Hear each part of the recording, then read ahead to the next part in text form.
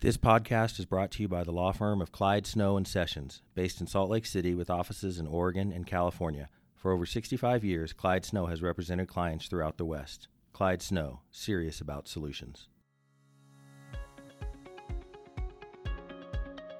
Hello, and welcome to Ripple Effect, a podcast putting water into context. I'm Emily Lewis, your host, and I'm a water attorney here in Salt Lake City, Utah, practicing creative solutions to today's and tomorrow's water problems. Welcome to the conversation.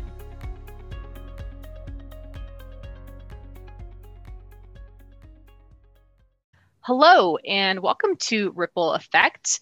I am very excited for today's episode because this is a topic that I honestly don't know that much about, and I really wanted to learn a little more about, and it gives me an opportunity to talk to one of my favorite water people in the Utah water community. So today I have with me Charles Holmgren. Charles wears many hats here in Utah. He is a Board of Water Resources member. He is a Bear River Canal Company member. But today we're kind of talking to him in his capacity as an independent farmer and his experience with cloud seeding. And like I said, it's not something I know a lot about. So I'm kind of curious to kind of dive in and listen to Charles' experiences and just kind of learn a little bit more about this technology and tool and see how it fits into the bigger picture. So Charles, for our listeners, would you kind of just give a little background kind of about like who you are and, you do a lot of different things, but kind of, what brought you to having, your contact with and experience kind of with cloud seeding? Well, the state was bringing a program to the Bear River Basin. I believe it was in around 1988, and they were looking for people to participate and operate ground-based cloud seeding generators. And I just happened to get recommended for no particular reason. I farm with my brother, and we're on our third generation farm. It is almost entirely irrigated property, so water is extremely important to our survivability as being in the agricultural business. So that's how I got nominated or had a request to participate, and I've been doing it every year since then. And so can you explain to the listeners kind of what the basics of cloud seeding are? If this is a technology that's new to somebody, kind of how would you explain kind of what is it and how does it work? Well, from a layman's term, I'm certainly not a meteorologist, and I depend completely on North American Weather, the contractor who operates the system. But generally speaking, when potential seedable storm comes into the state, they contact me and have me light a propane burner, which has some solution in it. That the solution goes up into the burner that contains silver iodide, and the silver iodide molecules that have gone through the burner are whipped up in the wind as the storm approaches and goes up into the upper atmosphere, or at least up into the storm clouds, and creates a situation where the molecules of water combine more readily, making more and larger snowflakes. The combination of silver iodide and the water molecules go toward the mountain. I'm about 10 miles west of the Wellsville Range, and those clouds rise and go over the Wellsville Range and produce more snow on that mountain. And my understanding is that the benefit from the cloud seeding will go downwind about 75 miles. So it gets up into the Bear River Range on the east side of Cache Valley, and might even make it as far as toward the upper Bear River Valley, up toward Woodruff and Randolph and that area, and toward the Uintas, which benefits me greatly as my main source of water is either natural flow from Cache Valley or storage water in Bear Lake. I didn't realize that that had such a large footprint. But I mean, that makes sense because it's up in the higher atmosphere. Interesting. So Yeah. you've been participating in this project since like the early 1980s. I mean, what do you think? I mean, is this something that you think has been an effective tool for increasing our snowfall? Or, I mean, this has been, I mean, how many years is that? Almost 40 years Well, going on? it's been, yeah, it's a situation where I'm very suspicious of how things work. But Norman Stauffer, who worked for the Division of Water Resources, did an in-depth analysis of cloud seeding. And so I based most of my understanding in science on Norm Stauffer's investigation of cloud seeding. The other thing is that North American Weather is required to do an analysis every year of the cloud seeding practice or program. And they compile reports for all the different basins or all the different target areas from cloud seeding throughout the state of Utah. And the other thing that was very reassuring to me was in November of 2015 at a Bear River Commission meeting. The state of Wyoming had done an extensive amount of research along with, I believe, the National Science Institute or some federal agency had done a considerable amount of research in two areas in Wyoming, spent over $1 million studying cloud seeding, and it proved to be extremely effective in the state of Wyoming. And that came out in the report they presented in November 2015 at commission meeting, Bear River Commission meeting. So those are the things that I hang my hat on for supporting the program and finding value in it for people who use water like I am and everybody else. Yeah. And I believe, is this one of the programs that's also supported by our WIRA tax in the state of Utah? And we have that conservation, that 1/16th sales tax for water projects. I think this is the one that's kind of tucked up under that tax basis. So this is also like a taxpayer funded project, if I'm correct. Yes. Do you know that? Yes. Yeah. And I don't know exactly what the funding source is through the Division of Water Resources, but the state of Utah participates at a level of near 50%, if not right on 50%, with all the programs within the state of Utah. And then in our area, the Cache Water District and the Bear River Water Conservancy District pay 50% of the cost of the cloud seeding in the Bear River Basin.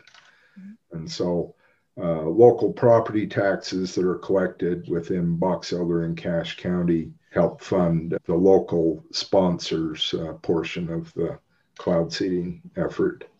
And do you know how many local folks have a burner on their property? Without looking at North American's report, I don't know for sure. I would think there are somewhere around 20 to 25 generators between Box Elder County and Cache County. Actually, that kind of surprises me.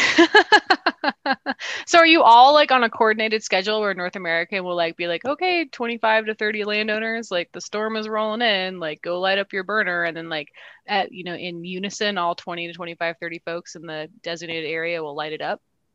It really is pretty specific as to how the storm approaches the watershed. We have, I believe, 3 or 4 generators out in western Box Elder County in the Grouse Creek and Park Valley areas.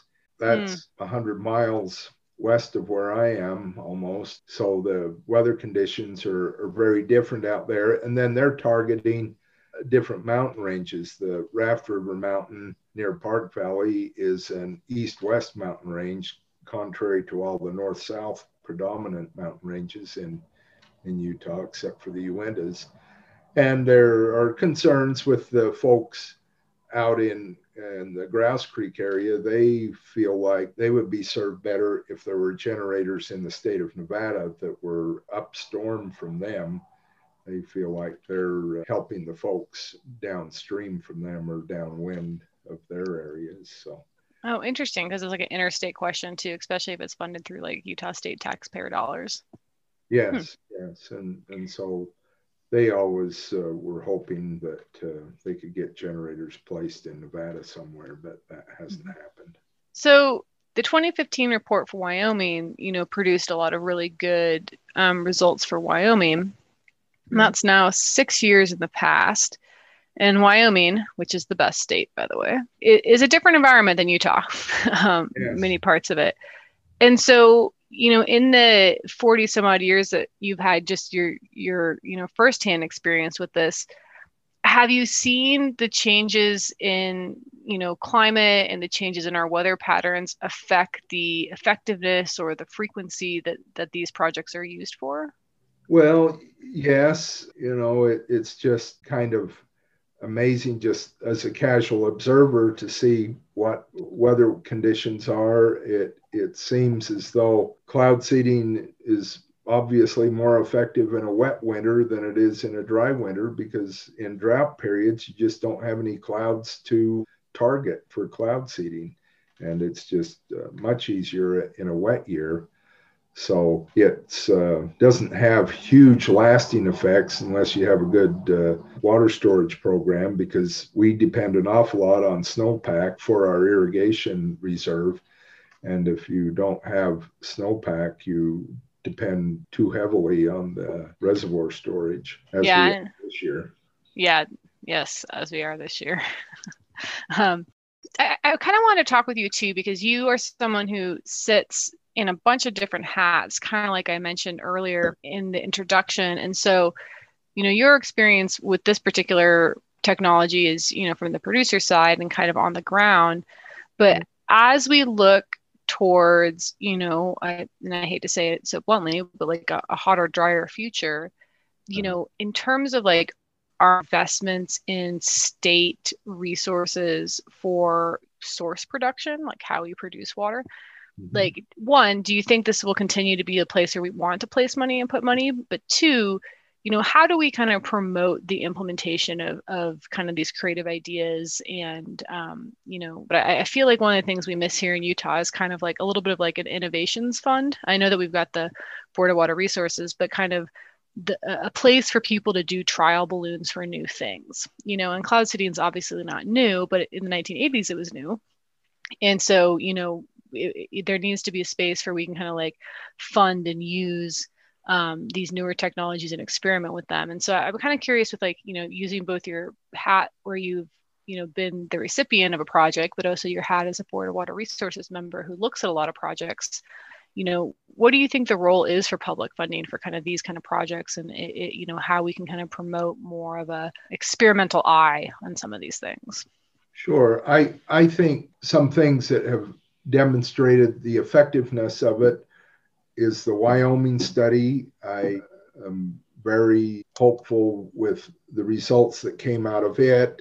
I understand, and I don't remember the gentleman's name at Utah State University that had worked on the Wyoming project, but they were researching it quite extensively in their meteorology or their climate center at Utah State University. So quite interested in that. The other things that I see that are quite intriguing to me, and I think we need to participate in, but it costs money. The one is the lower basin states on the Colorado River pay for additional months of cloud seeding operation.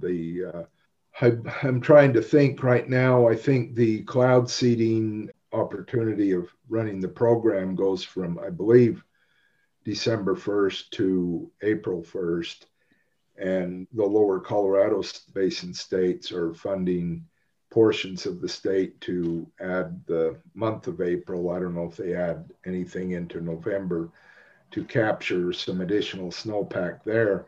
The other interesting thing that it's coming out, and I had some conversation with folks in Idaho, is they're anxiously looking toward using aircraft applied cloud seeding programs. They are very, very expensive, but they, according to the state of Idaho, their data, it's extremely effective too. So I'm very interested and pass on information to the Division of Water Resources when I come across individuals or potential programs that state of Idaho is sponsoring that maybe Utah should be participating in it as well.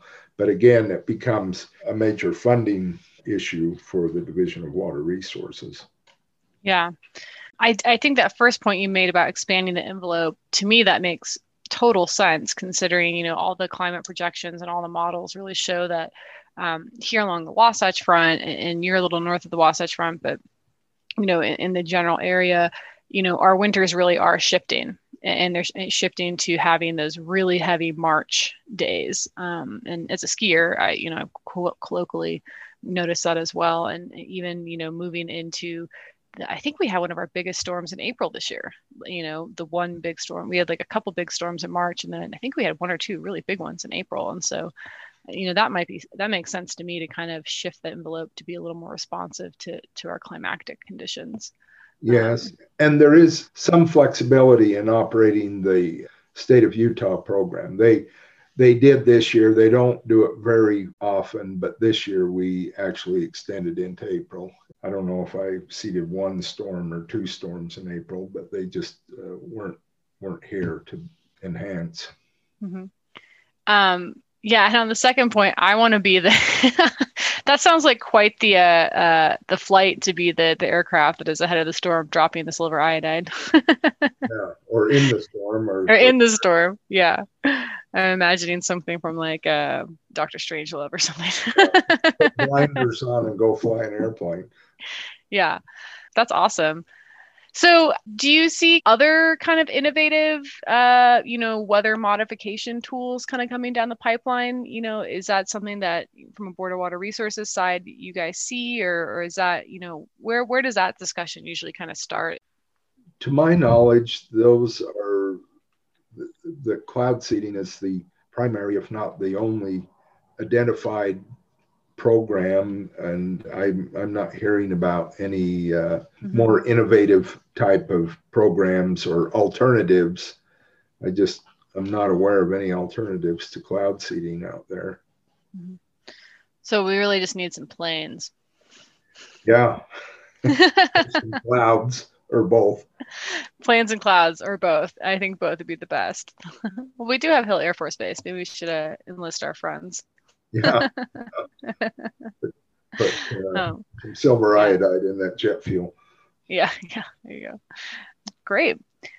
This is definitely something that, I think that it would be interesting for us to continue to monitor. I'm kind of, as we're talking, looking at the University of Wyoming, update here on the internet. It looks like they're doing a 2020 follow-up on that 2015 report. And they did mention kind of like planes is kind of one of the things that they were looking at. But I think that this would be something that I just don't think a lot of folks know about it. And I wonder if, like a broader discussion and kind of a broader acknowledgement of this as a possibility would be helpful for the state. Maybe that could help us with some of our funding and try and figure out a different funding source, if it really is effective as they say it is, to purchase planes or expand the envelope for payment of, the Western Water Managers services. Yes, absolutely. And, again, there are skeptics out there. I think the science demonstrates that it's effective.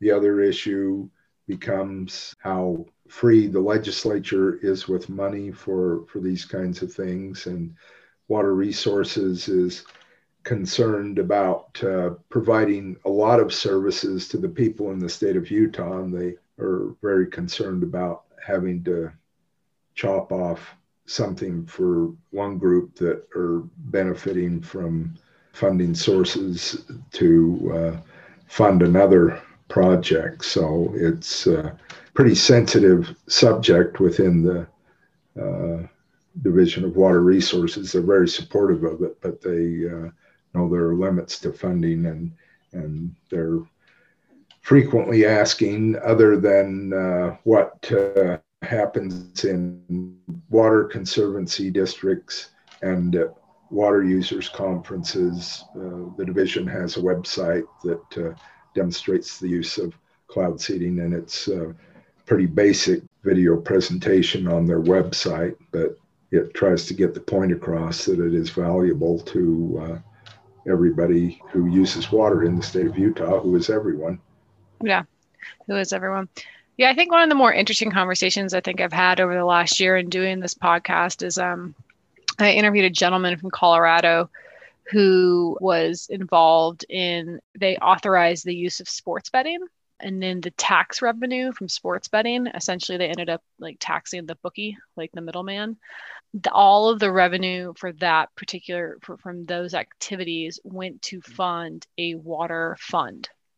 And the interesting thing that I took away from that discussion was that basically, instead of trying to fight over who gets what pieces of the pie, they just brought their own pie to the table. And it was really a good way for them to not have the, healthy, but real, political wrangling about money. And I don't think it's produced a ton of money. I mean, I think it's produced a couple $1 million, but we're not enough money to meet the $1 billion of deferred maintenance we have.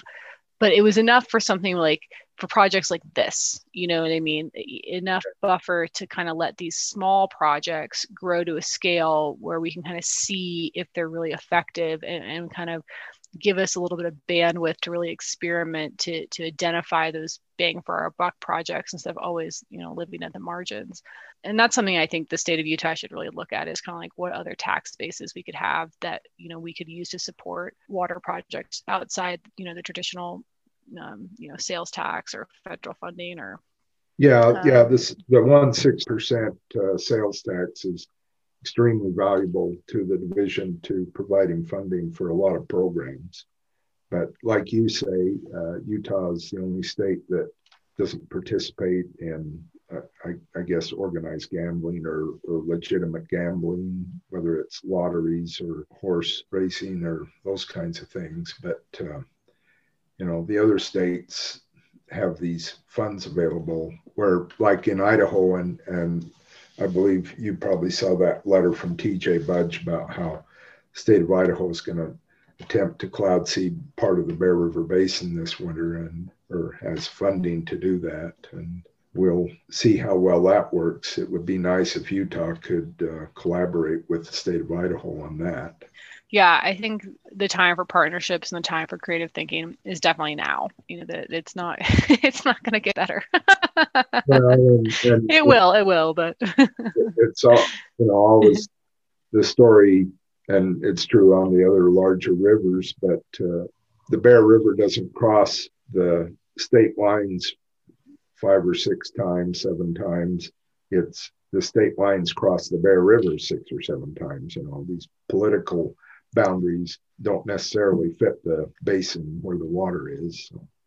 So you got to with 3 states on those kind of things. And we have yet to have a real podcast on the Bear, because I think we had a little one, one of our first episodes was with the Bear River Canal Company, kind of talking more about the specifics of, kind of corporate organization and kind of what is an irrigation company. But the Bear River is honestly a fascinating place. It is a fascinating river. And for those listeners who are not in the state of Utah, the Bear River is basically like a big horseshoe, that kind of starts in the upper Uintas in the state of Utah, kind of snakes along the Wyoming border, or crosses the Wyoming border, snakes along the Wyoming border, cuts into Idaho, kind of makes like the big U in Idaho. And then we have a Bear Lake that kind of straddles, like in the middle of the U, that straddles the Utah-Idaho line, which was at one point in time connected to the Bear River hydrographically, but now connected through man-made diversions. And this river snakes back into Utah and then connects to the Great Salt Lake. And so it is just this interesting combination of interstate compact questions, of, interstate collaborations, of every day. I feel like the Bear is just so much to learn about that system. It's a fascinating system. Yes, it is. But a good one for maybe kind of like poking some of those questions about interstate collaboration. I mean, in a lot of ways, I feel like it presents, cloud seeding is just kind of one example of, in a lot of ways, it's kind of a nice microcosm for, discussions on the Colorado, like how we deal with other interstate compacts and multi-state compacts. And I don't know, I think it's kind of a hidden gem of discourse. Yes, indeed. I agree with your assessment. Yeah, great. Well, Charles, I think this is great. I mean, I just, I kind of just want to check in and, this is not a topic I knew a lot about. And I knew that, you'd had some firsthand experience with it. And so, I just kind of wanted to see what your thoughts were. And do you have anything else we didn't get a chance to talk about or touch on about cloud seeding that you think the listeners might want to know? No, I don't think so. I think North American Weather is an excellent contractor operating the network, and I think there are probably innovations even with ground-based generators that maybe could improve even their performance that they're doing today. So hopefully they're looking toward improving their system as well. Yeah. Well, let's hope for a wet winter for many reasons. But in any case, hopefully maybe we can kind of see if next year we could experiment with some of those innovations, like some planes or something, and kind of just maybe do a test balloon if possible and try and find some funding for doing so. Yeah, absolutely. That's a great hope.